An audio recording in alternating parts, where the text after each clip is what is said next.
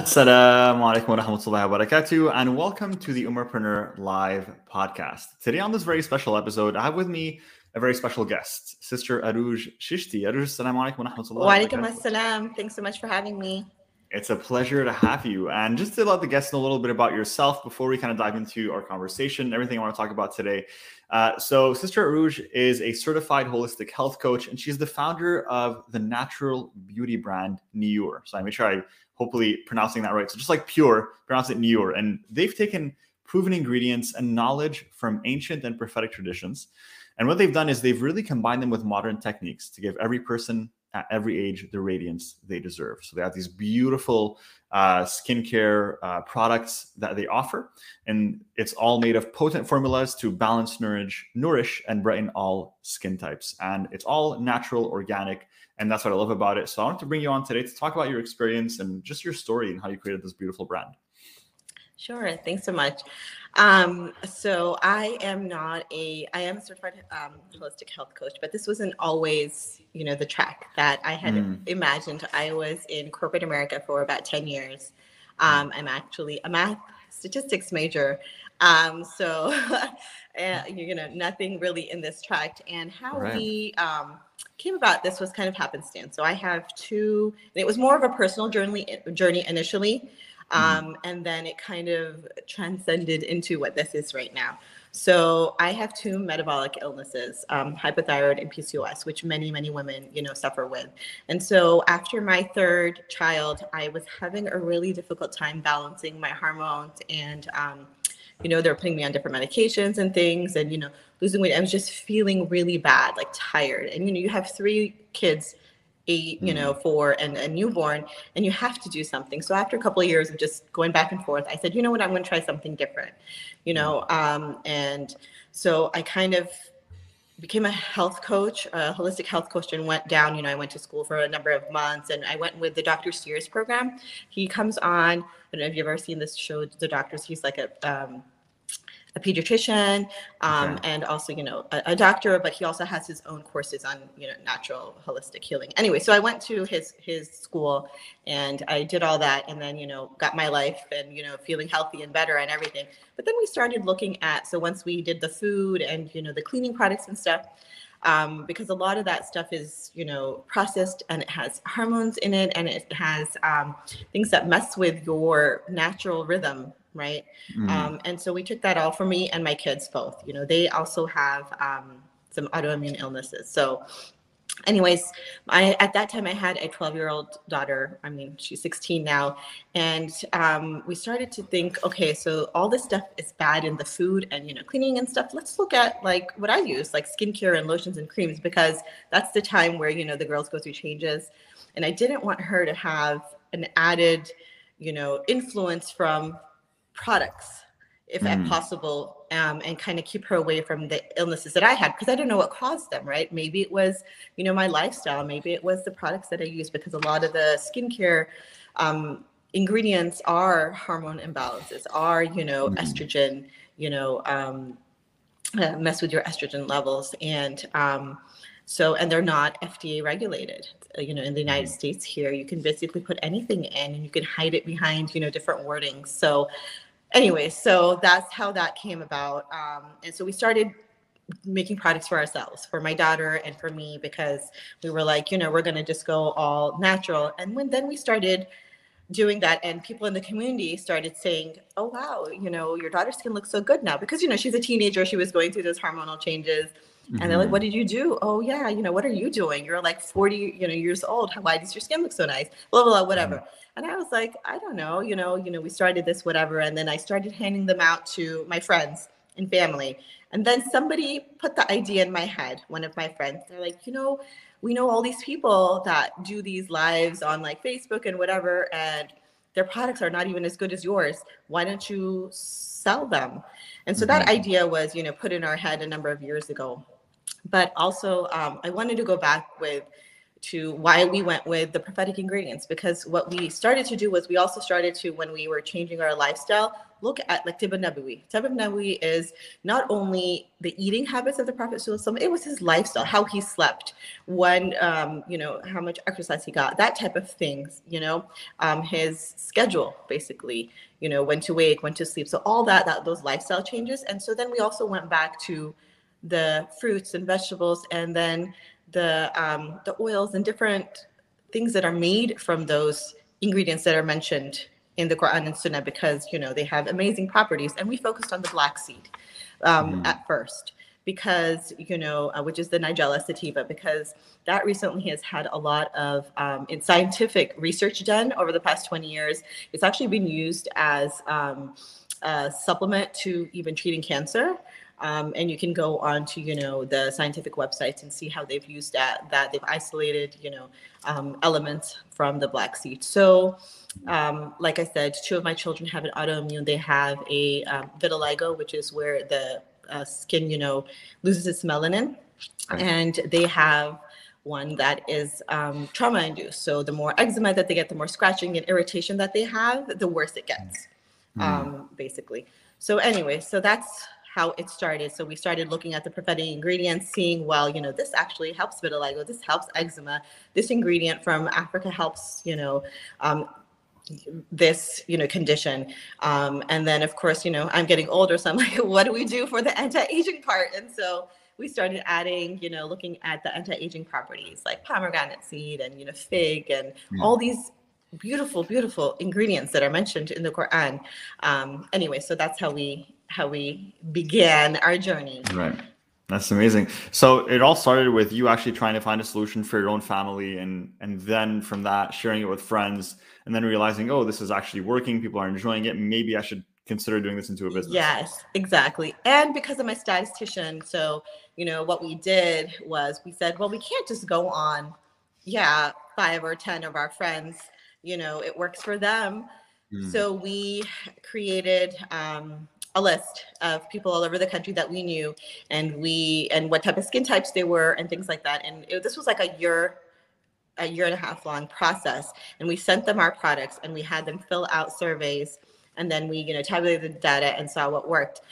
We had a small group before we did that of people, that were close to us that give us advice. Oh, this smells like this. You need to, reduce this, or, this is too oily, or this is too whatever, right? So once we got our formula, what we thought was perfected, then we handed it out to everybody, collected that data and said, okay, if it works for, 95% of the people, they didn't have any reactions to it, because it's something that, you also don't want people to, although the products are natural, they can still have reactions to some of these ingredients because they're nut-based, they're natural-based, and so that's how we gathered our data and said, okay, yes, this is working. These are proven separately as, helpful, scientifically proven ingredients, but do they work together? And so when we put them together, they worked. And there was actually a few products that we didn't launch because they didn't work what they were meant to do. We had an under eye cream that everybody said, no, didn't really do much for me. We thought it would based on the ingredients, but when we looked at the data, we saw that, it wasn't. So we didn't, invest our money into marketing that and producing that. So I love what I'm hearing here, because what I'm hearing is actually like on the ground marketing research that's being done in the business before products are being released. Right? Yes, exactly. Because you have to, because when you are dealing with any type of things like food or skincare, you have to make sure that you have to protect yourself, right? Because what you don't want is you don't want somebody having any type of reaction to any of your products. You also have to buy insurance and, things like that, of course. Afterwards to protect yourself, but you have to do that part because it's almost unethical, right? Because you can't make statements that this works because you've only tried it on like 5 people, right? Statistically, that's not a significant amount of people in any sort of trial. And second, you have to, as being Muslims and doing things with ihsan, right, and with excellence and perfection, you have to go that extra step in everything that you do, because that will just give peace to you, and also it will show in your products, and it will show in in your whole company, if you start with that intention of perfection, of ihsan and pleasing and doing the things the right way for Allah subhanahu wa ta'ala. Yeah, definitely. And I really like that ideology. And, for people listening to this who are entrepreneurs, people aspiring to start their businesses, a lot of them wonder a lot of the times, I have an idea or I have something that I think could be pretty interesting to share with the world. What is the best way to go about it? And I think you just shared it in your own story, right? That starting off by first creating something that you found a need, you found a problem, right? That you felt like all these products were being created with all these harmful ingredients, right? All of these synthetic ingredients, artificial ingredients that weren't FDA approved. And you felt like you wanted something natural for your skin, for your family's skin. And you went out and you figured out, okay, what can I do to solve that problem? And you solved it for yourself, for your family, then for a few friends. And then you realize, oh, maybe I can do this as a business. But then not only that, then you're like, okay, let me do some market research, really get my proof of concept. And you went and did the research, and then you release a product, which is essentially the path that every single entrepreneur needs to take when they want to release a product or launch a business. Right. And for yourself, when you decided that you wanted to now create this into an official brand, create Your Beauty, and package the product, really start pretty much building this as a business, what were the steps that you needed to take to go from this home formula and solution to like, okay, this is an official brand now? Right. So the first step that I took was I met with a marketing expert, and because I am not savvy with marketing, let's just say. And so, and the first step that he says, you have to decide what avenue you are going to sell your products on. Like, is it going to be in store? Is that your, goal off the bat? Are you going to just do it online? And then on what platforms are you going to market it? Are you going to use are you going to sell it wholesale to other, marketplaces basically that they have?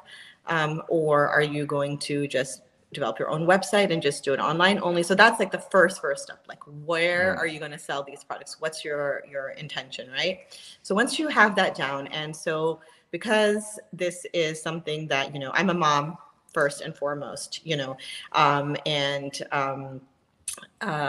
it was going to be something that I would have to do initially on the side anyways. And again, my youngest was 3, 2.5, 3 at the time. So this was a while back. And so you have to kind of know your own limitations. And I knew my own limitations at that time. And so I said, well, initially, I'm just going to sell online, and that's what I'm going to work for, my own website. I have enough, knowledge and, savviness to build my own website and, go that way. And so that's what I did. And then one of the other things he asked me was, well, and I said, well, should I just send my products to Melanie at Odd Ijab or, all these people that I knew from, my different experiences. And what they had said was, you could, but what you don't want to do is have a bad review potentially from somebody who is so influential off the bat. So what you need to also do is make sure that you have some sort of cutoff, like after the first 100 products or something of that one sold, then you can start, marketing it to some of these people that are more famous, in whatever your own community, because you don't want, to have that potential negative review, even though you believe in your product, even though you did your market research, even though you tested with, these many hundreds of people, still, you have to, that's just part of the marketing process, that you don't want to do that. And so I was a little bit bummed. And the reason I mentioned Melanie was because, Melanie El-Turk was because, I think one of your questions was, how did you, what pushed you to the edge, right? So this is in 2019. It is, before the pandemic.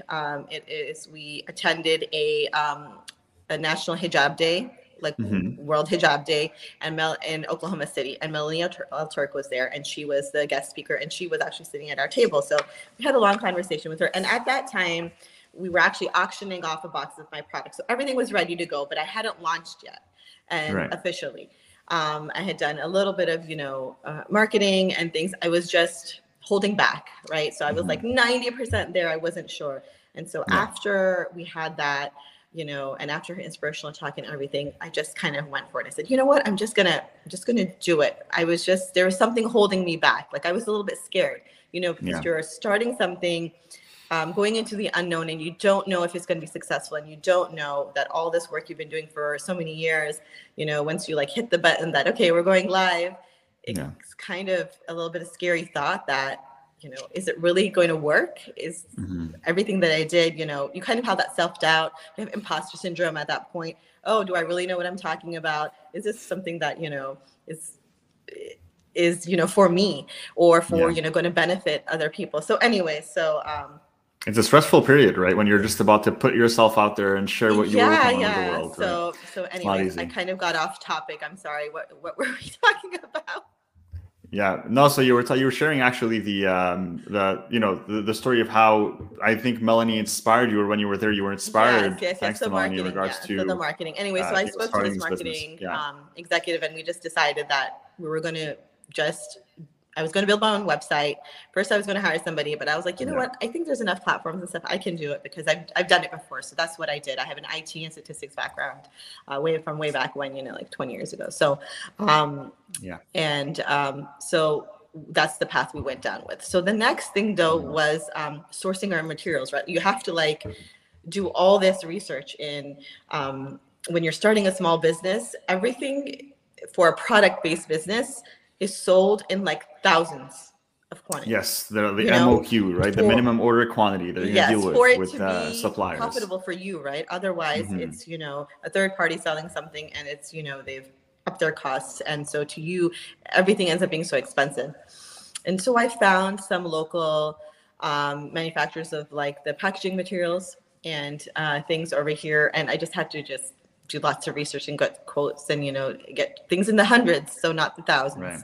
Right. And then all the label designing and all that type of stuff, we kind of went cheap on that. We wanted everything to look luxurious, but we couldn't afford, for example, laser printing on bottles, right? Because that is and there's a minimum order quantity of 5,000 for that. So when you're just starting up, when you're launching a business, you're like, wait, am I gonna let's start a little bit smaller here. Let's not get too over ambitious. Exactly.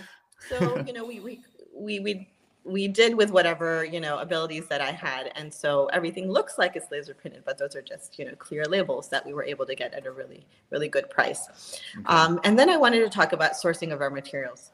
So that was one of the parts that we decided we wanted to focus on, right? Is how and where we source our materials, because a lot of the stuff is, you can buy from different companies over here but they purchase it from overseas. For example, our argan oil and our dateseed oil and the black seed oil and things like that. And while we were researching, I had known about the Muslim women's cooperatives in Africa, and what they do is they hire women, give them a living wage, and that helps them get a livelihood for them, basically, right? And so we started looking at that avenue for whatever product, for whatever raw materials that we could possibly. So we have, 3 of our raw materials that come from women's cooperatives in different African countries. Because like I said, we wanted to not only build a brand, but we wanted to build a brand that along the way helped whatever communities it was touching. So if we're sourcing materials from Morocco or from Mauritius or from, Ghana, we wanted to help those communities where we're sourcing those materials, because we didn't want to just take away from those local communities. Because when you buy ingredients that are cheap, that are, from these big manufacturers, they don't really care about those workers and those communities, right? Yes. And so that's how we started. And even the products that we source locally, we source from, there's actually a company in Canada that we source many of our ingredients from, and they actually give meals to 8 families for every purchase that I make for raw materials. Amazing.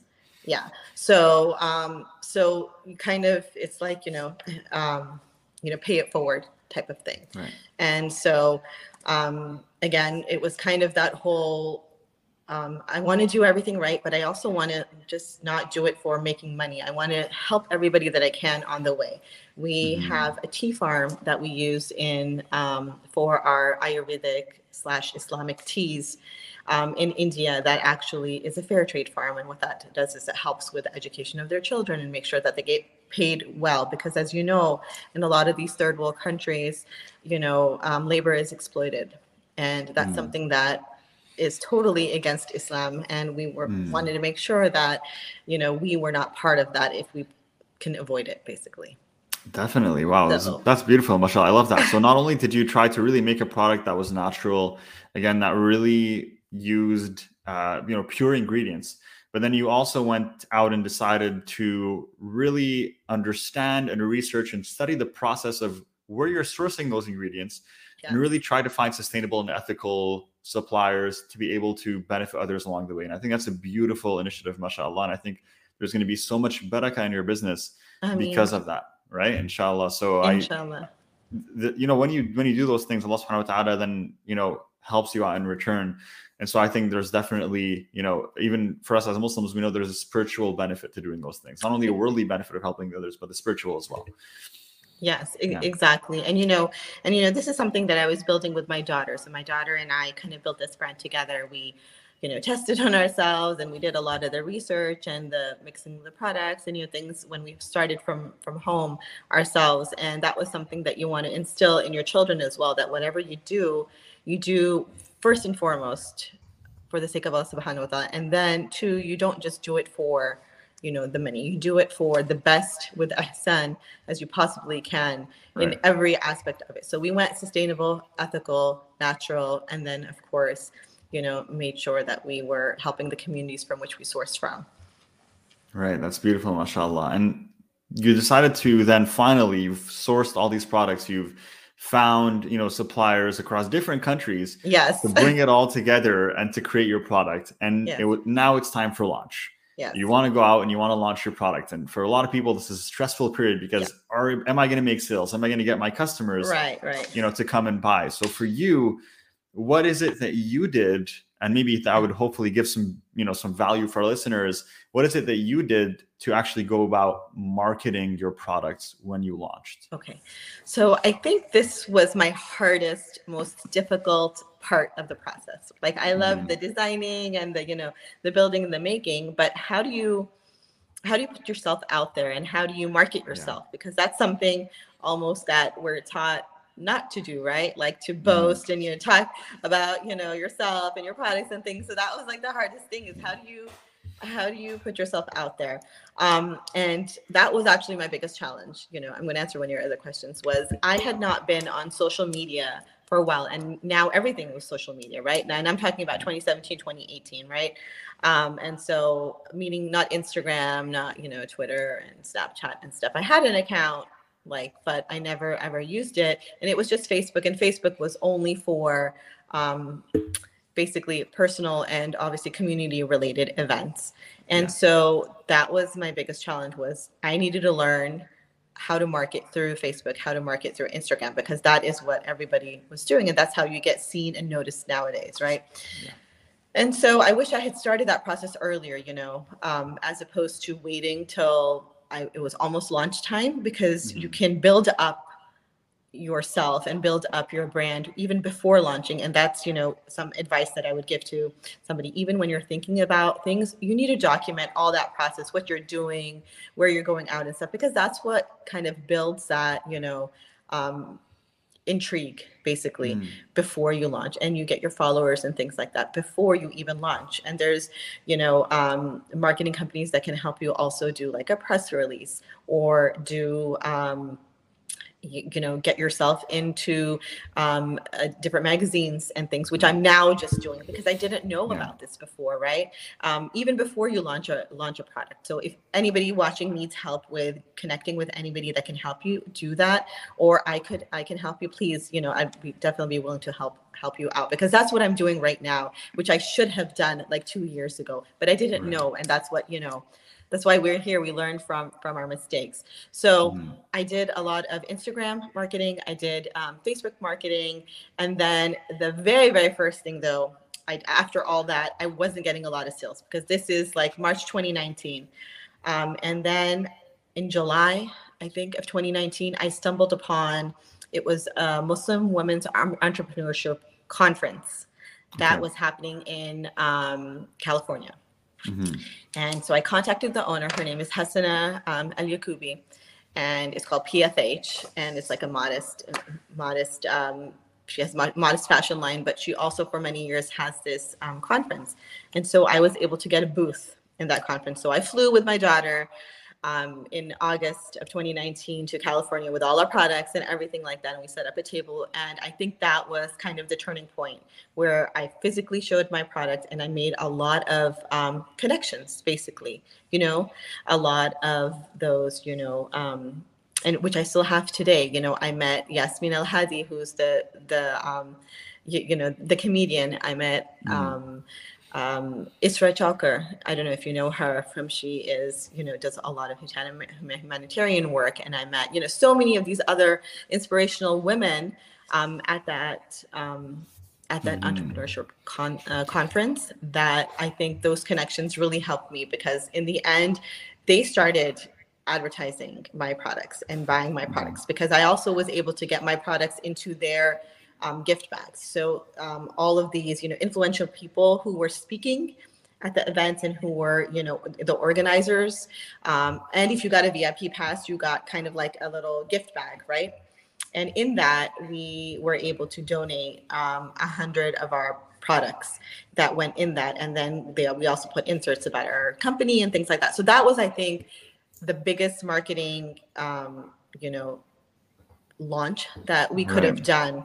And because I didn't really know how else to market it, because you're not in a physical store and you're just, you know, online. And other than marketing on those two platforms, I didn't know how else to. We had planned to go to like ISNA and, you know, ICNA and things, but then COVID happened. And so then all these, you know, conferences and things didn't pan out.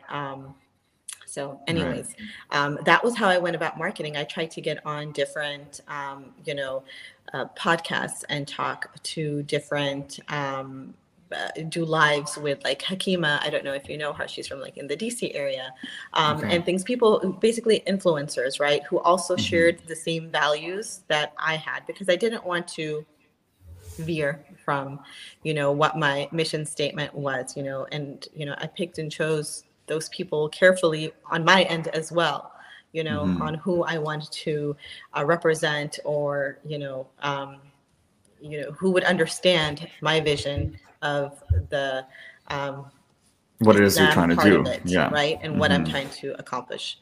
So, anyways, so that's would you how feel like we started with the marketing, and right now we do, you know, you have to build your email list, right? And how do you do that? So you have to make sure that you ask people to sign up on your website for the email list, you know, and you need to have the default as yes, sign up, and they have to unclick it, you know, those little types of things to not be on the list. And so then you send out, you know, your marketing emails, and then, you know, promotions, and just, you know, just keep doing it, keep at it. And if you have any connections, like if you have people who are like yourself are doing podcasts, or if you have friends that are friends with other people, you need to, you know, contact them and say, hey, can you, you know, share this, or can you, do you want to try this product? And so we did that initially. And then we started reaching out to influencers who are paid influencers, basically, because what you don't want to do is, that's their time, that's their money. I mean, that's their time, and time is what's valuable. And so you have to do that as well. So that is how it started.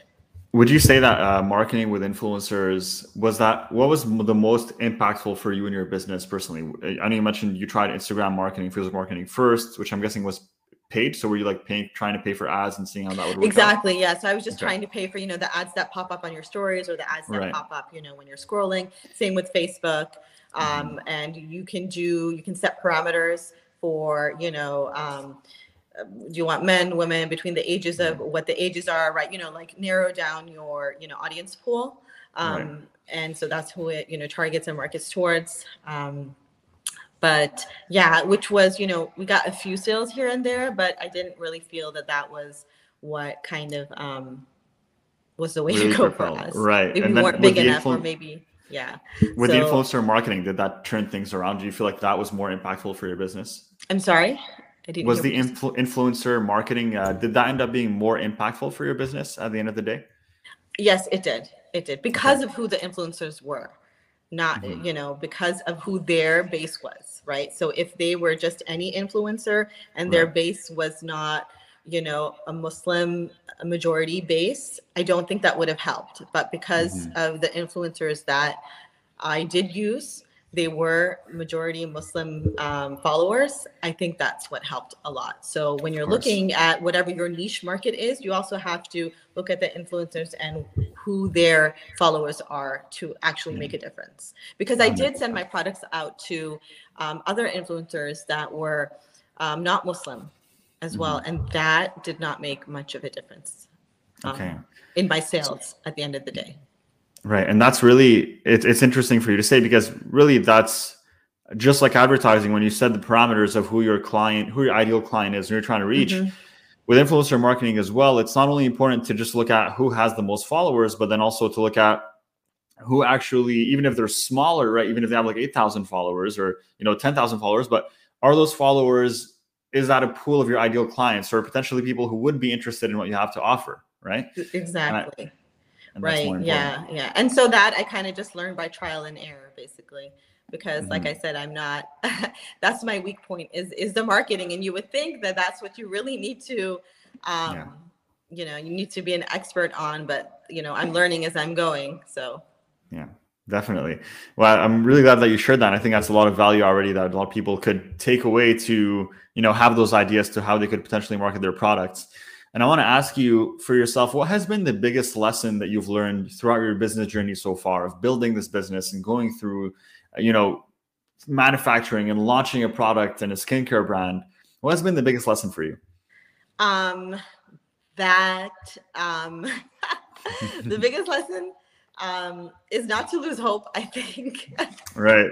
Is that Mm. it'll happen eventually, because honestly, like when I launched, I was like, oh my gosh, I'm going to get so many sales, this is going to be amazing, because you believe in Right. your product, you worked so hard for it for so many years, you did all Yeah. the data and the research and everything, and the packaging, and you're like, okay, ready to go, I'm going to get so many sales.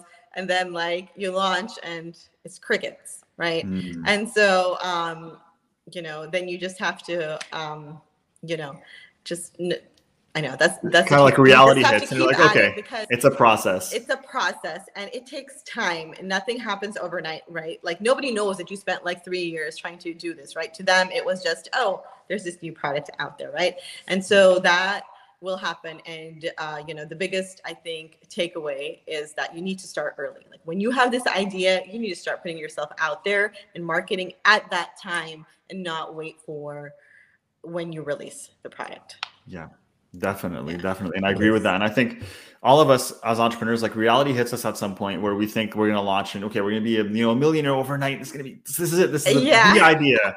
Right. And it's so funny when, reality hits and like, months go by and you're like, wait, this is not exactly where I want it to be. But that's the point where it's like people will either look at that and be like, oh, wait, it's not an overnight success story, I'm done working on it.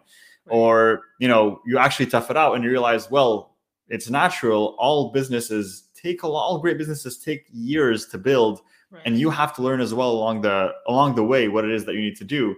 And I think once you go through that process, and you learn how to have that patience, then you can really just focus on the present and what you can do right now to help, increase just a little bit, your revenue, or just, reach that next milestone or that next goal within your business. Right.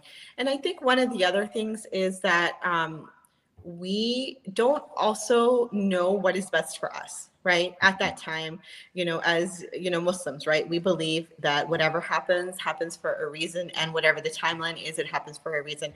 And I think when I look back, I don't think I could have handled, even physically, with the things I was doing in the community and with my little children, if I was to be some overnight success, right? Like Right. that would just not have been possible. I would have had to like scale back. Like I didn't have that economies of scale, right? That you would talk about at that time.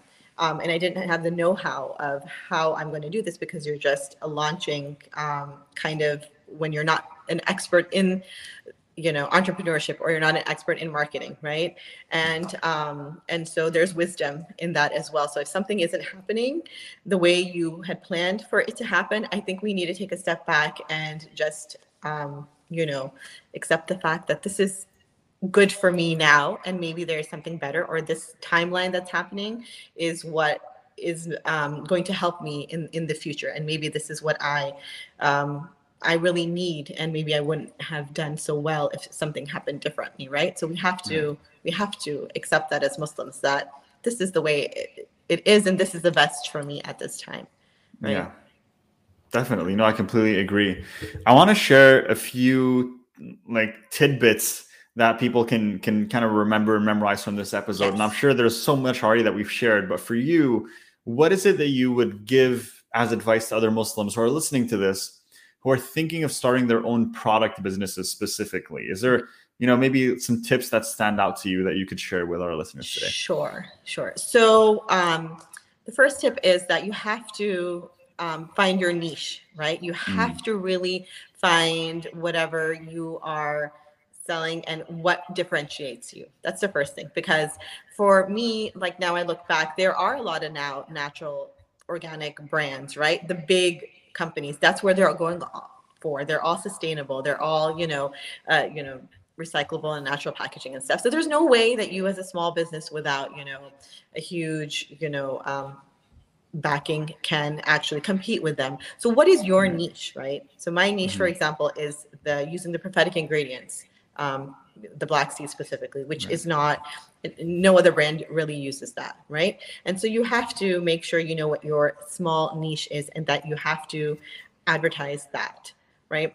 Because otherwise, the likelihood that there's somebody else out there that is in your same line, has already thought of that product, is very high, right? Because that's just how, statistically speaking, that's what it's going to be. So you have to define what that niche is early on.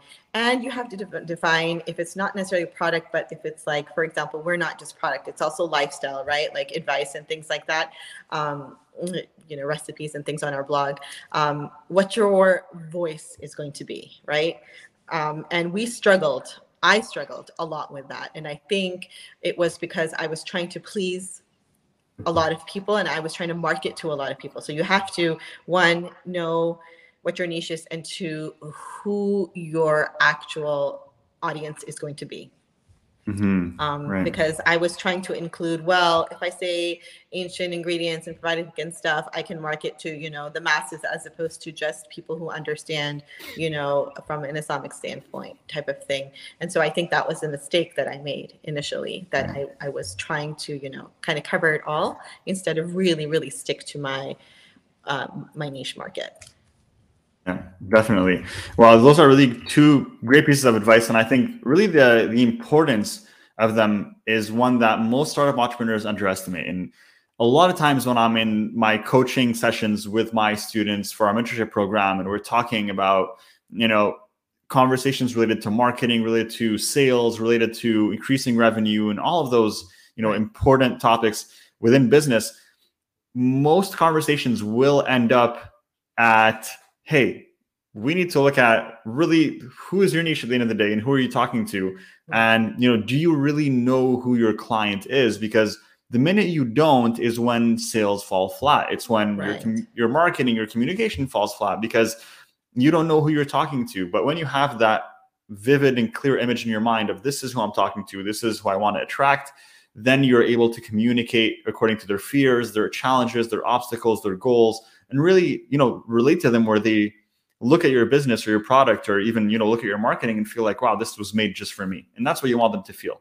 Exactly. And I think that's where just like you said, initially, I didn't understand that properly. And I think if I was to go back, that was one of the biggest takeaways that I would readdress if I could in the very beginning.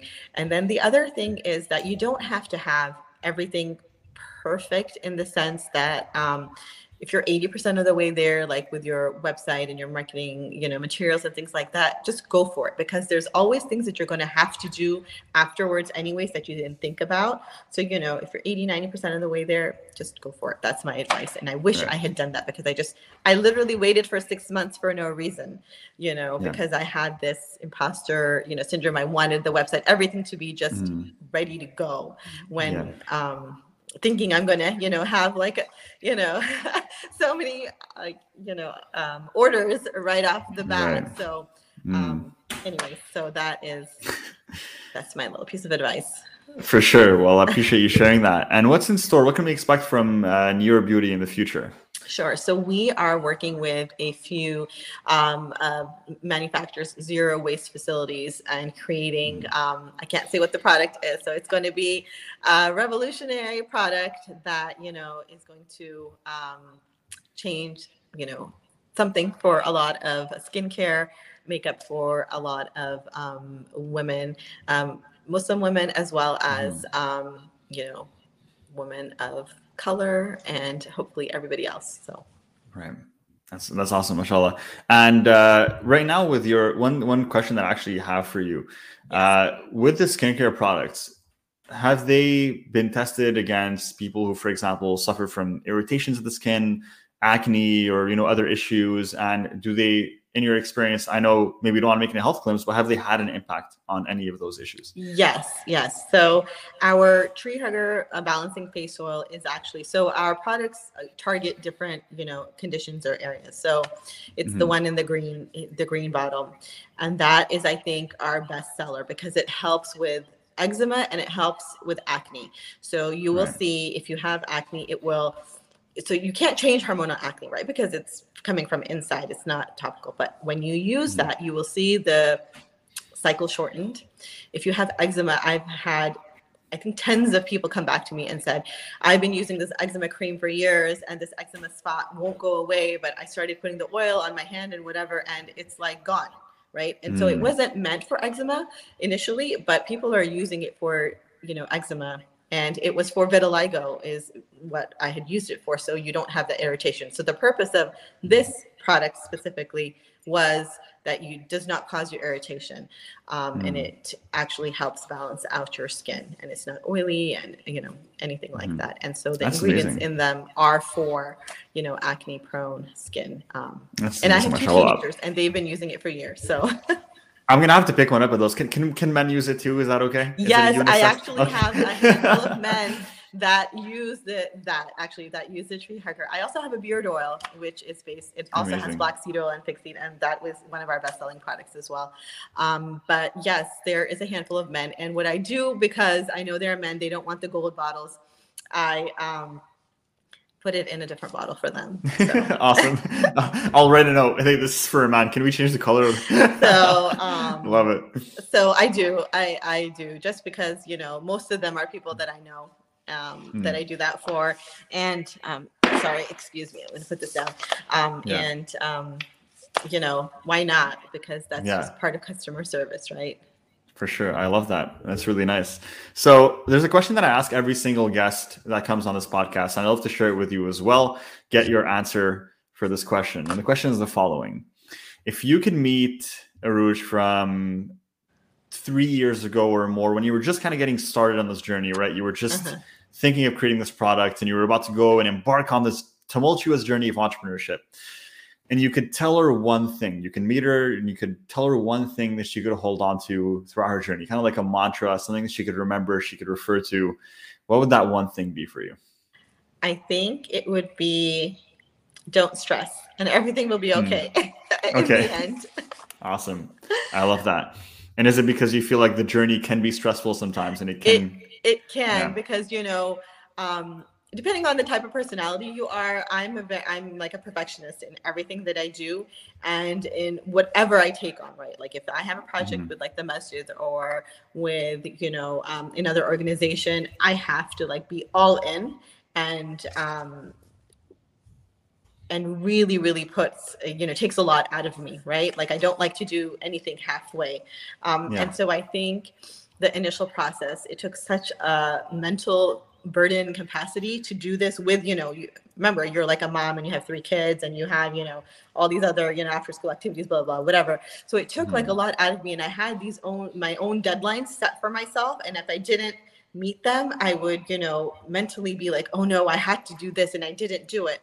And I think that's something that you have to set those deadlines, or else you're never going to get anything done for yourself, because you're in business for yourself, but you also can't be so hard on yourself. And I think that I was so hard on myself that to get everything done perfectly and launched and everything, because it's just you really, and your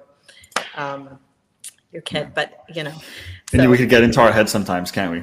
Yeah, definitely. You articulate it so well. I'm having such a hard time articulating. No, you're doing great. Honestly, there's so much value to be had here. So I really appreciate everything you're sharing. There's actually a few questions from the audience that came in. So that's okay with you. We're going to go and dive into some audience Q&A now. Is that all right? Of course. Let's do it. So right now in the audience, we got 3 questions that already came in. We'll try to get to as many as possible. So one of them is a great question from one of our viewers on Facebook. And they're asking, how important is creative packaging for a cosmetics brand? So how did you create your packaging? Was it based on customer feedback, or did you have some sort of inspiration beforehand? Got it. So I had a vision that I wanted it to be like a luxury look. And when I did my own market research, I went to stores, I went to Sephora and Ulta, and, there were some brands that I kind of loved the packaging of, and I didn't want to copy them, but they were just an inspiration. But now that I revisit it, I'm actually doing a rebranding of my packaging. I have like a session in the mid of December, because I think because I hadn't defined who my target audience was exactly perfectly, like we talked about. For my target audience, I think the look and feel of like the bottles doesn't match what my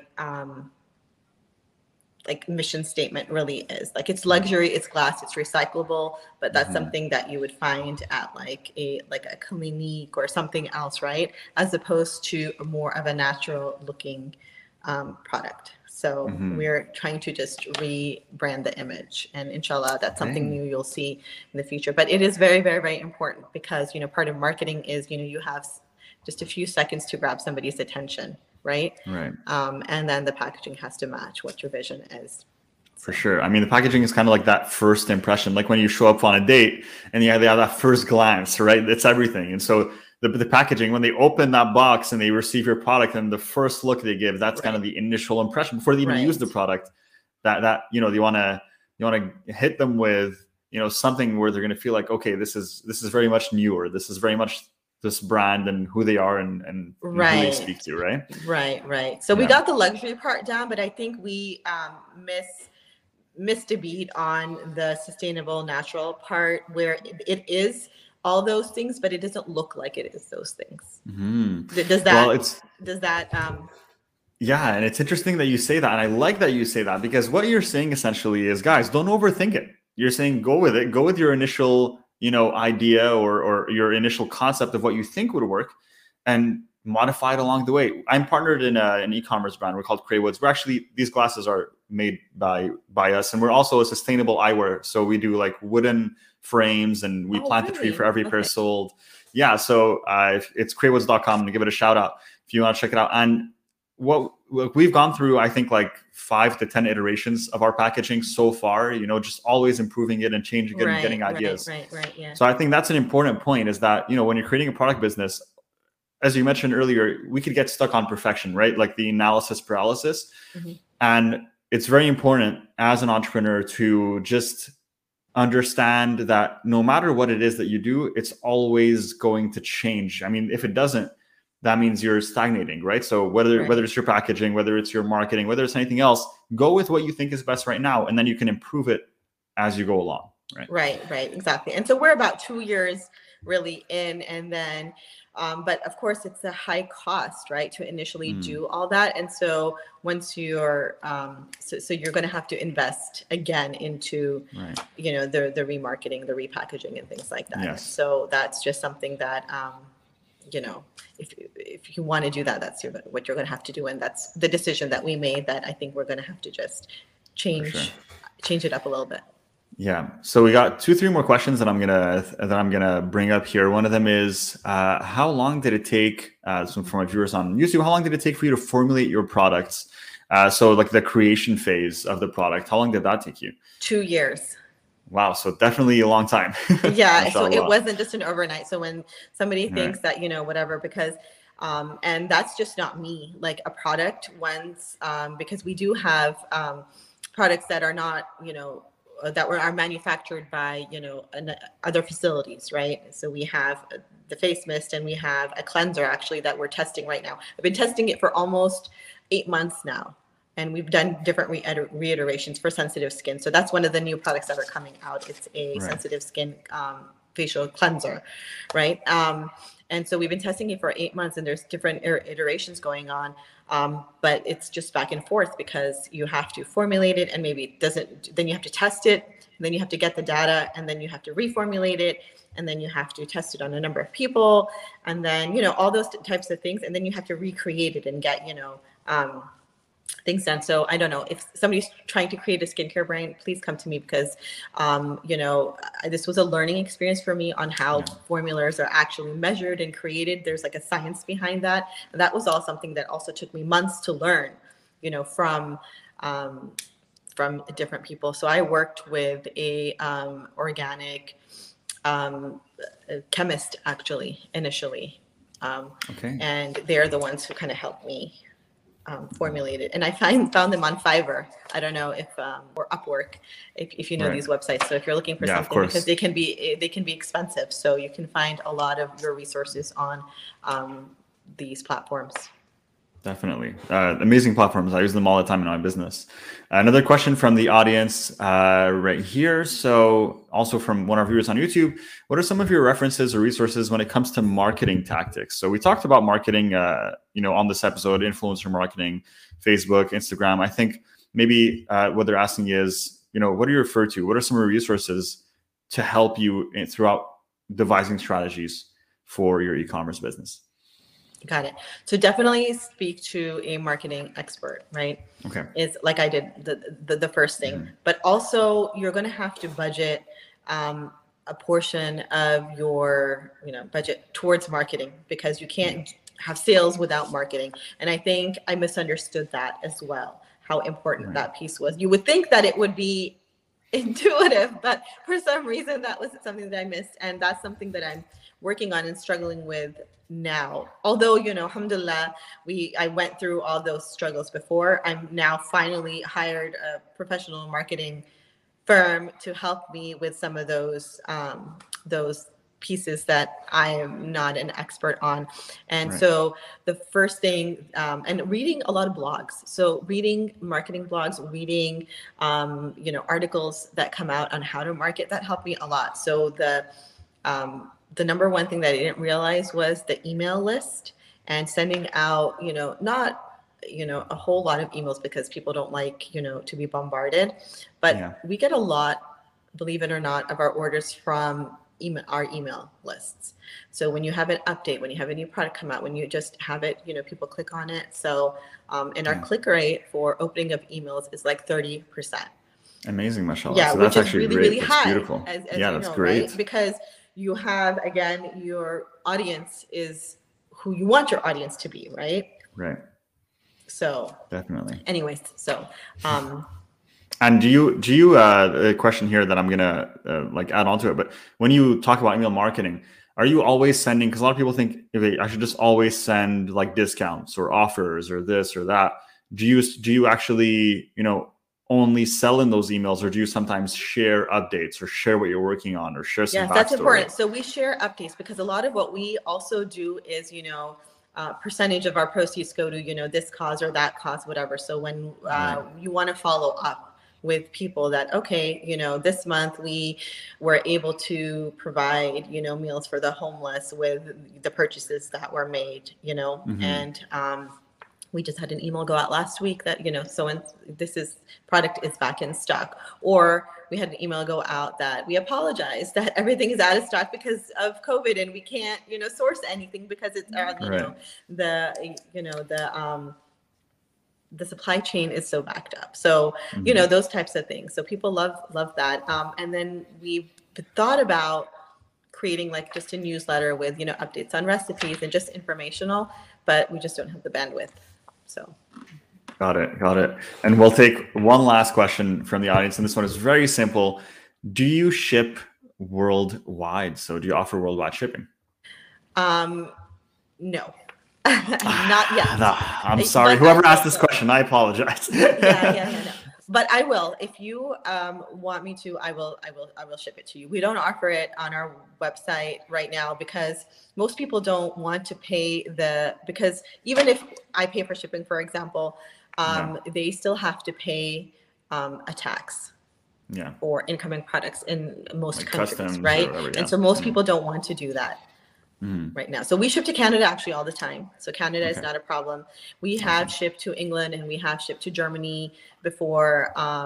And so those are the countries that we've shipped to before. So if you want me to, I will, as long as I can't control the country that I'm selling to's tax that they charge on incoming products. So I can control things on my end. So a lot of people don't want to do that. Yeah. All right. Well, if ever you're interested, reach out to Sister Arouge and Your Beauty on Instagram. Yes, and I will be happy to send you anything. Yeah, send them a DM and see if we can get that arranged for you, inshallah. Just go ahead on, it's Nure Beauty, right? So NYURE Beauty on Instagram, right? Yeah. So go ahead and pull that up, send them a DM and reach out. So honestly, it's been a beautiful episode. We've had so much value shared today and so many insights that, you know, people can benefit from. And I think anyone starting a product business would be really doing themselves a disservice by not listening to this episode and taking notes, because this was a masterclass that, you know, there's so much value shared and so much benefit that you can take away, honestly, from everything that we discussed. How can people connect with you? How can people support you? How can people go and buy your products? Where should we send our listeners to if they want to learn more about you? You can go to Nure.com, NYURE.com, and that has all our information. You can send me a message through there, or you can DM me through at Nure Beauty, NYUREBEATU. Okay, awesome. So Nure.com and Your Beauty on Instagram. We're going to drop the links in the episode notes if you're listening on Spotify, Apple Podcast, or, you know, the description, YouTube, whatever it is. But check out the description, episode notes, and you'll find the links there. Nure Beauty, NYURE Beauty. Okay, or Nure.com. Check that out, guys, and make sure to go and give their products a try and see how you like it. And send her a DM, give them your feedback, and send me a DM as well, and let me know if you did get a chance to try the product after the episode. I would love to hear your opinion as well.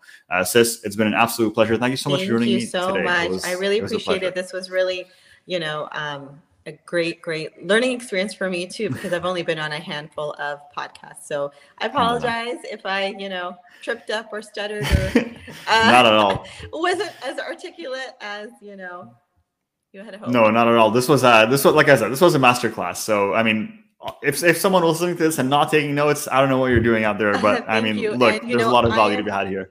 I'm always open to help out anybody, because, you know, that is something that, you know, we as Muslims need to do. If you're going to help somebody out, you're only going to increase your own barakah. You know, you're not going to take away 100%. From anybody by helping from yourself, by helping out somebody else, because, you know, that is just, you know, the mindset that you have to have. Yeah, 100%. I love that attitude, mashallah, and it shows in the way that you source your products, the way that you operate as a business. It's evident that you live within that mantra as well. So it's really nice to have you. And again, guys, if you are thinking of buying a skincare product and you head to Sephora, do a 180, turn back, go home, and go to Nure.com and get a bottle of their skincare, and you'll be amazed, inshallah. They make for great gifts. The packaging that it comes on is beautiful. When we send it as a gift, you can just mention in there. And we also have the men's care products. So awesome. Well, thank you so much for joining me on the podcast today. It was a pleasure. All right. Thank you so much. Assalamu alaikum. Walaikum salam. And guys, you know the drill. So if you enjoyed this episode, make sure to subscribe and rate the podcast to show your support. And also, if you need help with your business, okay, go and follow us on your social media platform, on your favorite platform. Search Umarpreneur, Instagram, Facebook, YouTube, wherever you are. And if you want to speak to us, you're like, hey, Abby, I want to talk to you. I want to ask you questions. Maybe I want help with my business. You can do so by going to umarpreneur.com/call. So umarpreneur.com/call. and we'll speak to you to understand what your goals are and how we can help you in your business journey, inshallah. Whether you're just getting started, whether you just want to start from scratch, or you want to grow your business and take it to the next level. Until then, I'll see you in the next episode, guys. Take care. Assalamu alaikum wa rahmatullahi wa barakatuh.